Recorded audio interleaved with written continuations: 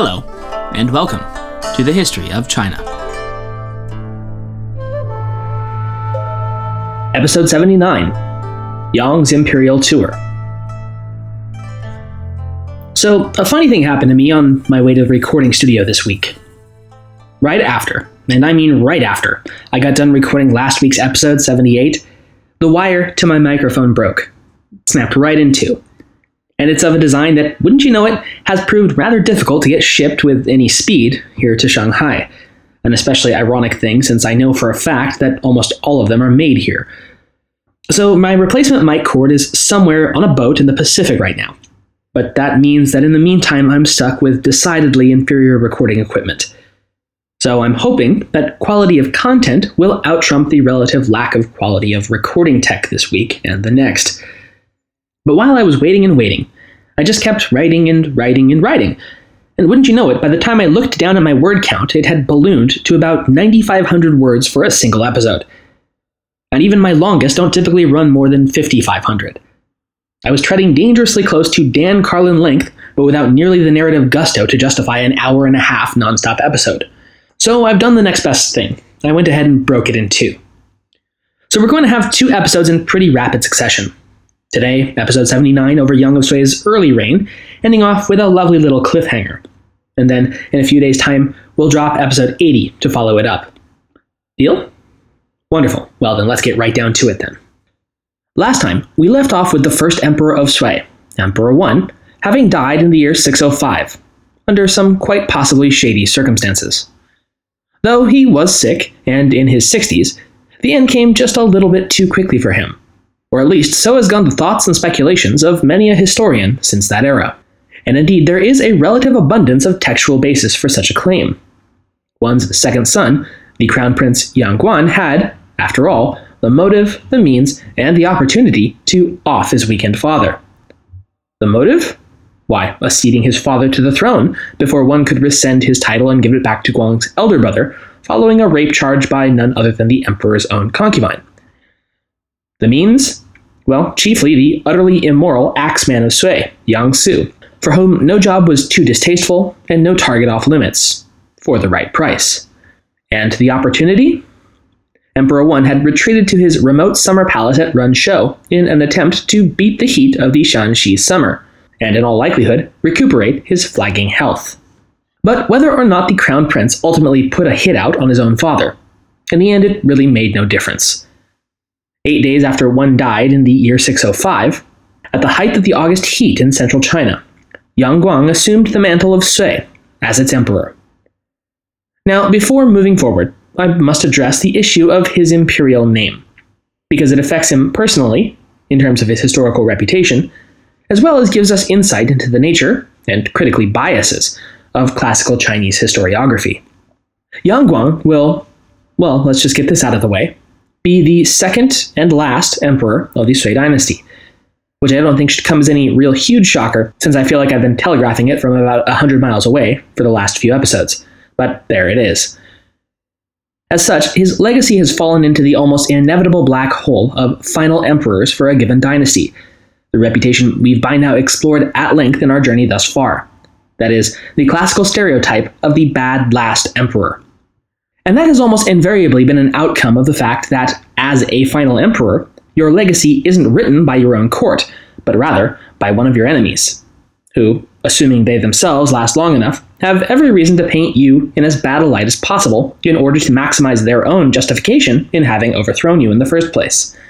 So, yeah, Yang Guang, or as he's known historically, Emperor Yang, the Slothful, gets a bad rap from the Tang Dynasty historians who ultimately wrote his epitaph.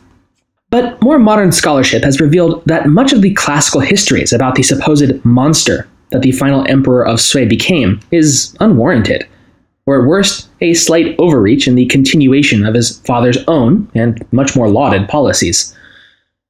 Even his derogatory regnal name, Yang, the Slothful, is not just mean-spirited, but as we'll see today, just outright wrong. And while he's certainly no one I'll be shedding tears for anytime soon, as he will ultimately drag his nation into what amounts to a vendetta-fueled obsession that would be his and his dynasty's own undoing, and at the cost of millions of lives, His portrayal does seem to be one of the more obvious hatchet jobs thus far in Chinese history, where the actual facts don't nearly match up to the boogeyman portrayals.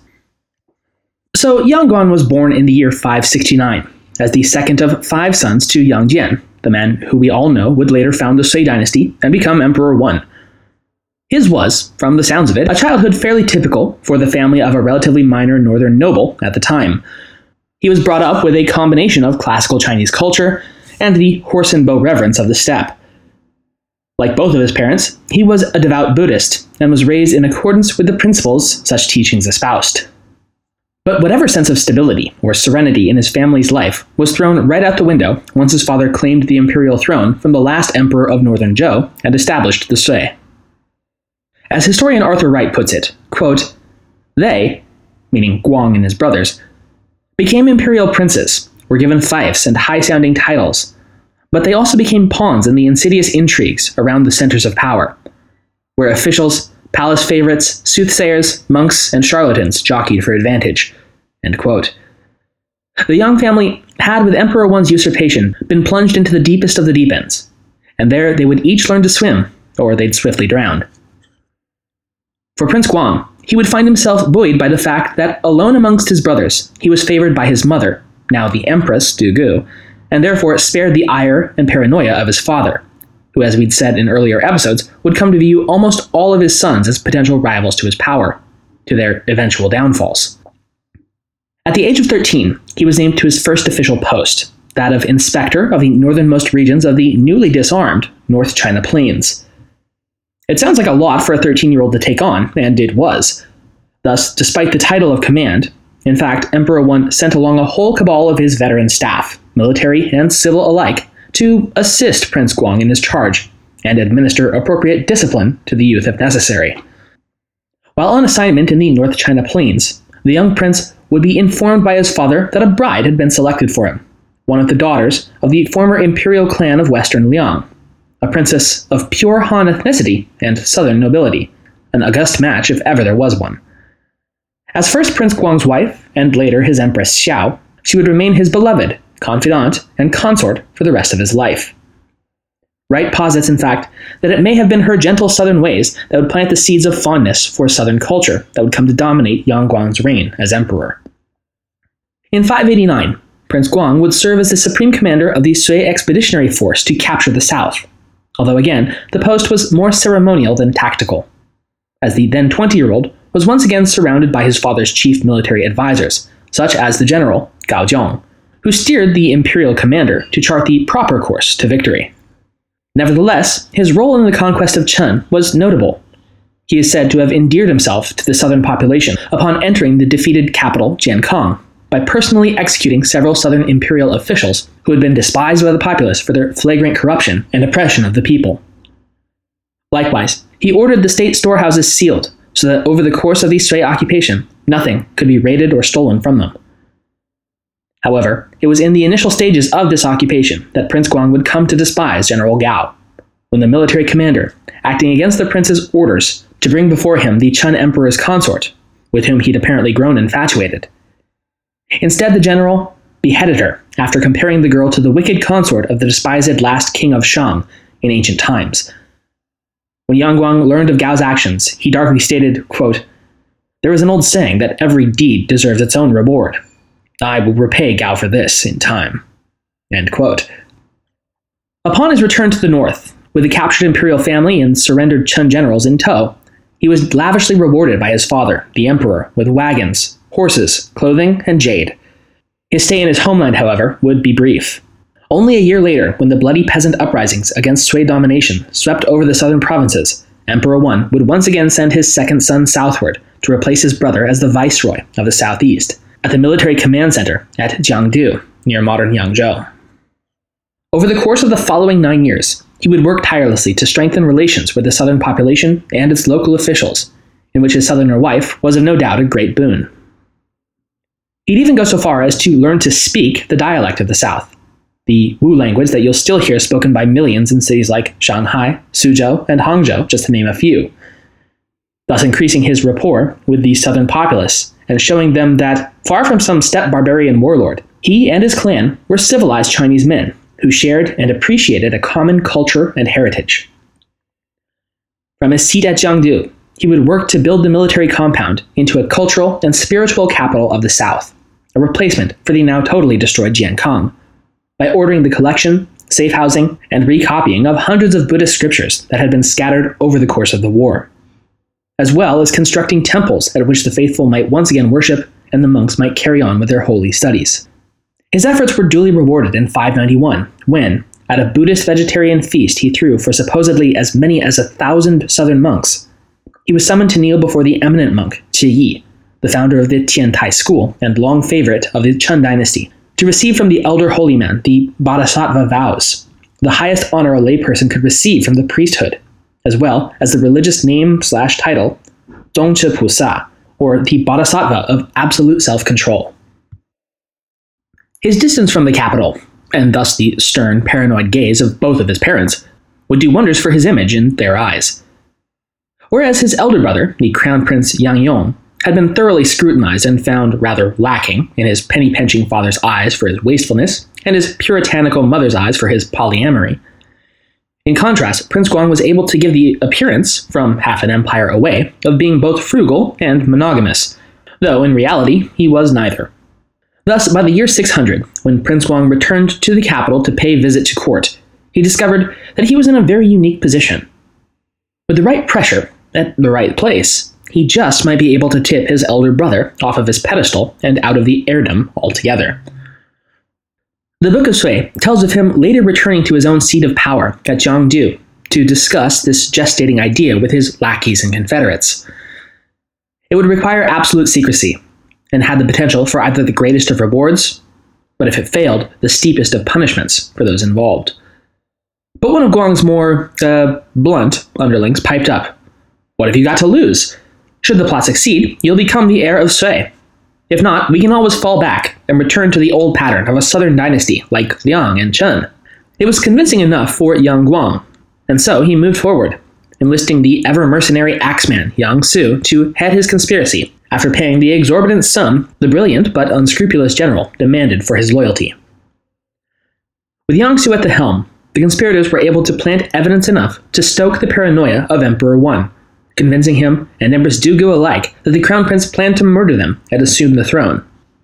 All the while, Prince Guang remained at his distant southern capital and continued to make every appearance of being a pious, loyal, monogamous, and diligent son. In short order, the crown prince was crown prince no more, and for his efforts, the ultimate prize was now Guang's.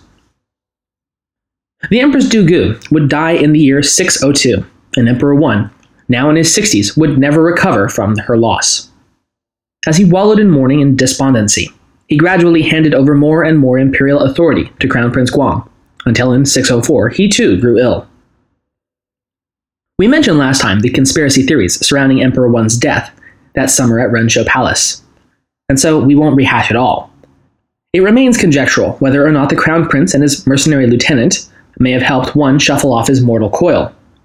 But it is factual that only 8 days after the elder emperor's demise, Yang Guang officially assumed the throne, a period of time brief enough to raise more than a few eyebrows and set conspiratorial lips a-flapping.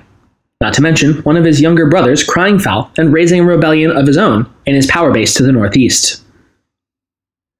But though 19 other provinces rallied to his cry, he proved fatally indecisive as to whether he should challenge Yang Guang's claim to the throne directly or secede from Sui altogether and declare a second dynasty in the territories that had once been northern Qi.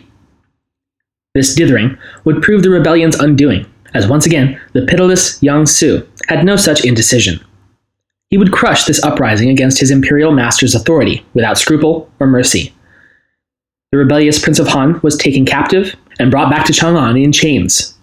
But Emperor Yang Guang opted to forego the death penalty such treason warranted, and instead, perhaps as a show of his mercifulness, merely handed down the sentence of life imprisonment as a commoner. Nevertheless, the former Prince of Han would soon die, in prison, under rather murky circumstances. The power of the man history would come to remember as Emperor Yang of Sui was now unquestioned, and he would now seek to expand on the glory his father had already achieved. It is remarkably difficult to get a true sense of the man once he assumed power. As we discussed at the top of the episode, the classical history's portrayals of him are colored by their own biases, and the culturally agreed upon notion that the final emperor of any dynasty must necessarily be no less than a monster, else why else would the mandate of heaven have been stripped from him?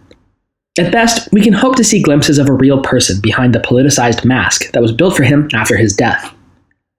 Like the other bad last emperors, Yang is often portrayed as a wasteful spendthrift, a lustful hedonist, and a relentless self-aggrandizer who would stop at nothing to build up his own glory at the expense of the empire. And there are, to be sure, elements of truth to all of those charges, but more modern analysis shows them to be overblown. The largesse of his reign can largely be understood not as some aberration displaying his wastefulness, but more than anything a simple continuation and natural expansion of the mega-projects his own father had devoted much of his reign getting underway. Further, his supposedly lustful nature, having as he did a multitude of consorts, is only egregious when compared to his father's notorious near-monogamy. Compare him to any other ruler of the times, and he's par for the course at worst. Moreover, even the harshest critics of Emperor Yang do not deny that over his entire reign, he only ever honored, elevated, and seemed to have truly loved his Empress, Xiao. In spite of his other consorts and the multitudes of younger, prettier things that must have vied for his attention as the son of heaven, the Empress was never set aside in favor of some flavor of the week. That is not the mark of a man ruled by his lustfulness. Nor was his foreign policy some terrible deviation from precedent. Indeed, Arthur Wright points out, quote, "He planned and executed the armed expansion of Sui territory and influence. But these dreams and the expeditions were neither fantastic nor unprecedented. They were rather a filling out of the Han model of a Chinese empire, which his father had adopted and Yang Di sought to complete. It was only the disastrous failure of his last adventure that casts a ghastly light backwards and colors all the chronicles of his reign." End quote. From the very outset, Emperor Yang would put lie to the name he'd eventually be disgraced with, the Slothful. On the contrary, he was an active, mobile, and energetic ruler, a restless man who apparently abhorred routine and enjoyed travel. This is evidenced by the fact that he was not content with a single capital, but would over the duration of his reign maintain 3. Chang'an/Daxing in the west remained the official capital, but following dire predictions from the court sorcerer in the winter of 604 regarding his health should he remain, Yang designated the smaller but revitalized Luoyang as his secondary capital in the east and primary residence. And of course, his southern seat of power along the Yangtze, Jiangdu, would likewise remain a favorite locale of his and served as a tertiary capital. Over his ever-expanding canal network that linked all of them, he would frequently be on the move, followed closely by the imperial entourage and court. We might compare Yang of Sui, in this regard, to the Roman Emperor Hadrian, in that both, in the words of historian Caroline Vout, toured the empire, taking his court with him. The locus of imperial power was now wherever he happened to be. End quote. Indeed, even beyond the imperial palaces at his 3 capitals, Yang would order another 40 palaces built to facilitate his frequent movements and tours across his vast empire. Slothful indeed. The canal-building projects begun by his father accelerated upon the accession of Yang, and in 605 alone, the corvée laborers rallied would in a period of only 5 months complete segments that would link Luoyang to the Yellow River, and then the Yellow River to the Huai River. The dangers and rigors of canal building in general, however, were only exacerbated by the rapid pace of construction, and the achievements were paid for dearly. Between 40 and 50% of the laborers sent to dig the massive linkages would meet their ends in the dangerous conditions. This divergence from the customs of his father, however, created a rather unique set of circumstances for Emperor Yang. Mobile as he was, he could only realistically take with him on his near-ceaseless touring a finite number of court officials and court members. As a result, over time this inner circle would come to intimate themselves with Yang, making him increasingly reliant on a shrinking pool of close advisors. This would come to form a bubble around the emperor, in which his advisors and caretakers would ultimately shield him from necessary information to make informed decisions, feed his ego, cater to his prejudices, and take care of independent spirits who might wish to penetrate Yang's imperial echo chamber. One such dangerous outsider would be none other than General Yang Sui.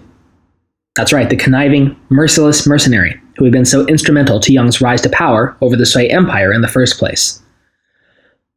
For his service to the emperor, he had been given a high rank and title, along with vast holdings and wealth, but he remained a dangerous individual, and a man who knew far too much about Yang's dirty laundry and his path to power. When in 606 the Axeman grew weak from illness, Emperor Yang dispatched one of his personal physicians with instructions to make sure the ailing general succumbed to his illness. Wright elaborates, quote, "The old warrior knew what he was in for, and downed his medicine, saying to a relative with a belated burst of Buddhist piety, 'Shall I not be reborn in a moment?' He left in a state of immense proportions, testimony to the recognition given him by two emperors who, when they wanted a particularly difficult or dirty job done, knew his value and his price." End quote. 608 would prove a year of particular import for the Sui and its emperor Yang. For one, he would receive the submission of the Khan of the Western Turks, as well as militarily retaking the western regions heretofore occupied by the Tuyuhun Empire, and resettling the region with convicted criminals punished with deportation to frontier regions.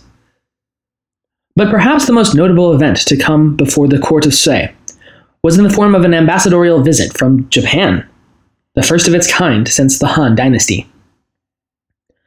Back in 605, Yang had himself sent an emissary to re-establish diplomatic ties with the long-lost island kingdom, writing in his missive, quote, "The sovereign of Sui respectfully inquires about the sovereign of Wa," end quote. Wa being the then common name for Japan.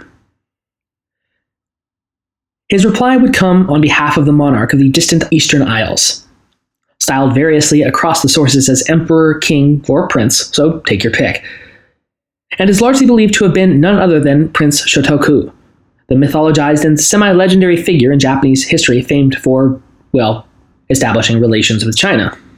In the letter the ambassador produced to the Sui emperor, we have what is apparently the earliest known instance of Japan being referred to as Nihon, which is the basis for its modern name in most languages, including English. It read, quote, "The Son of Heaven, in the land of the rising sun, sends this letter to the Son of Heaven in the land of the setting sun." End quote.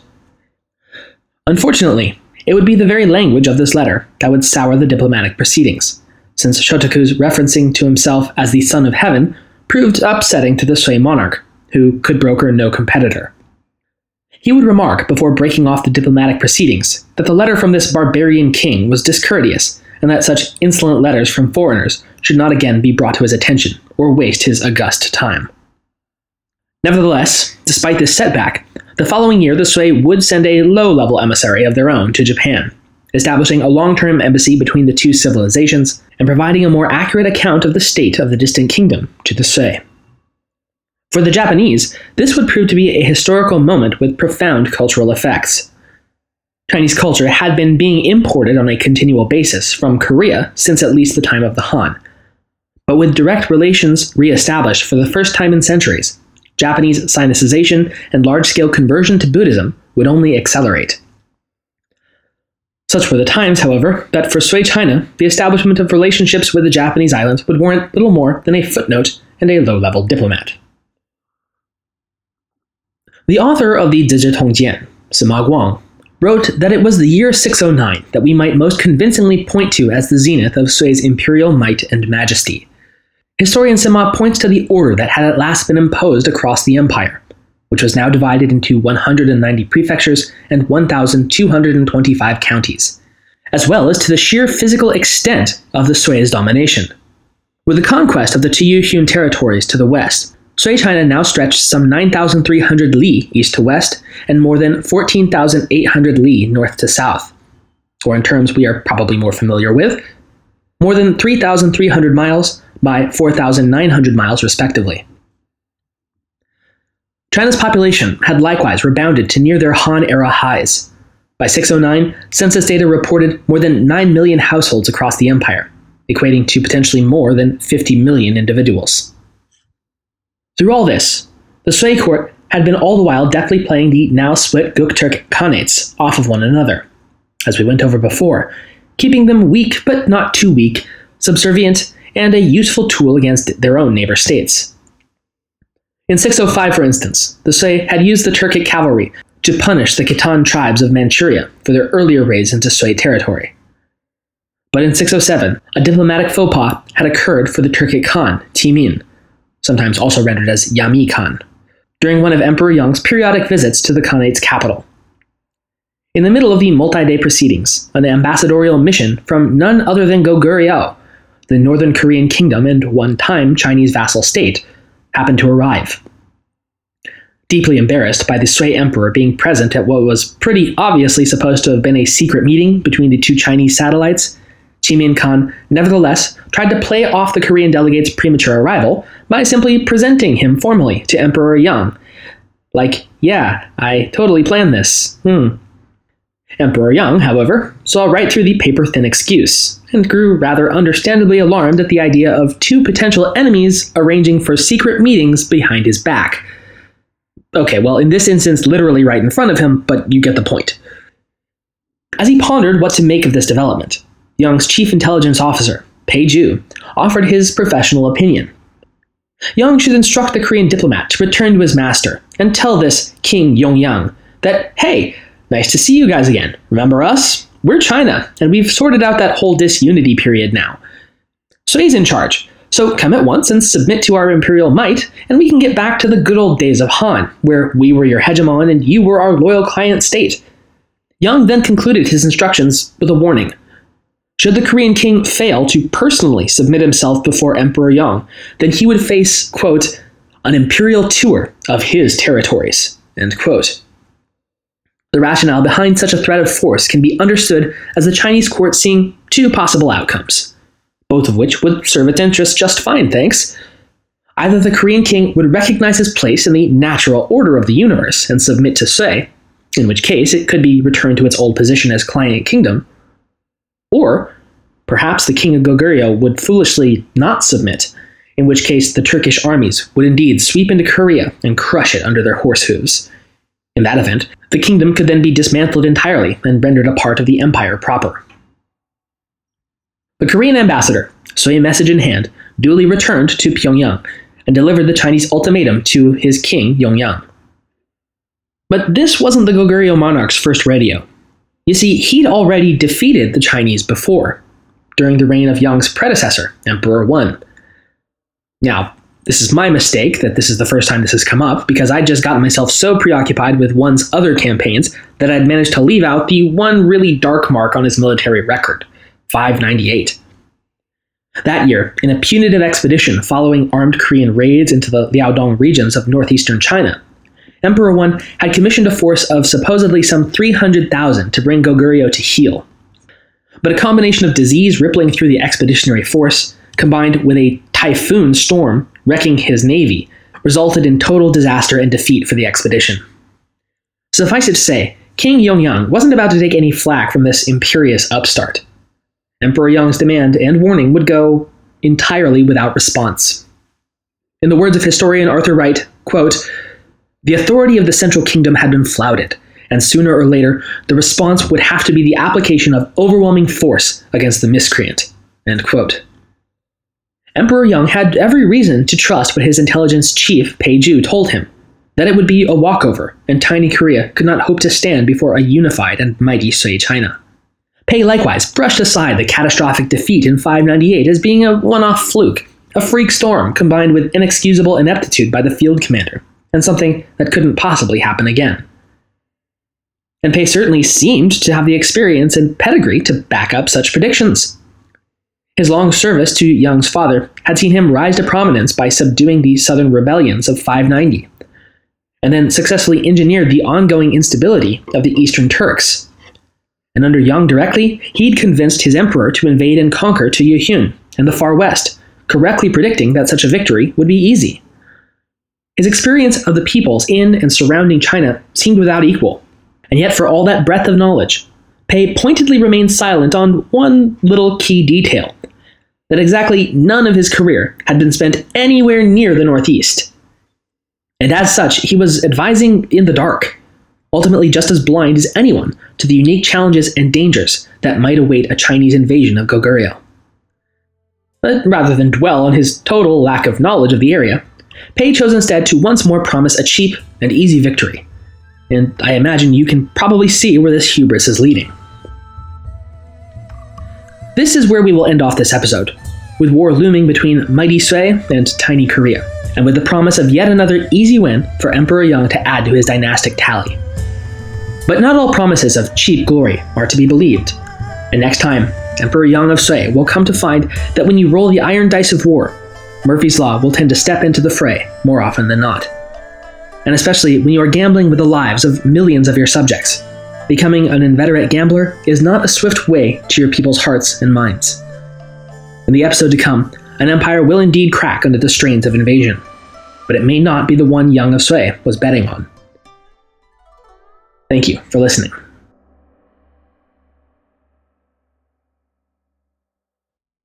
Today's episode is made possible by you, the listeners. I'd love to see more of you beautiful people on Twitter, since we are under the handle @THOC or on Facebook at facebook.com/thehistoryofchina. And of course, you are always welcome at the website, thehistoryofchina.wordpress.com. Thanks again.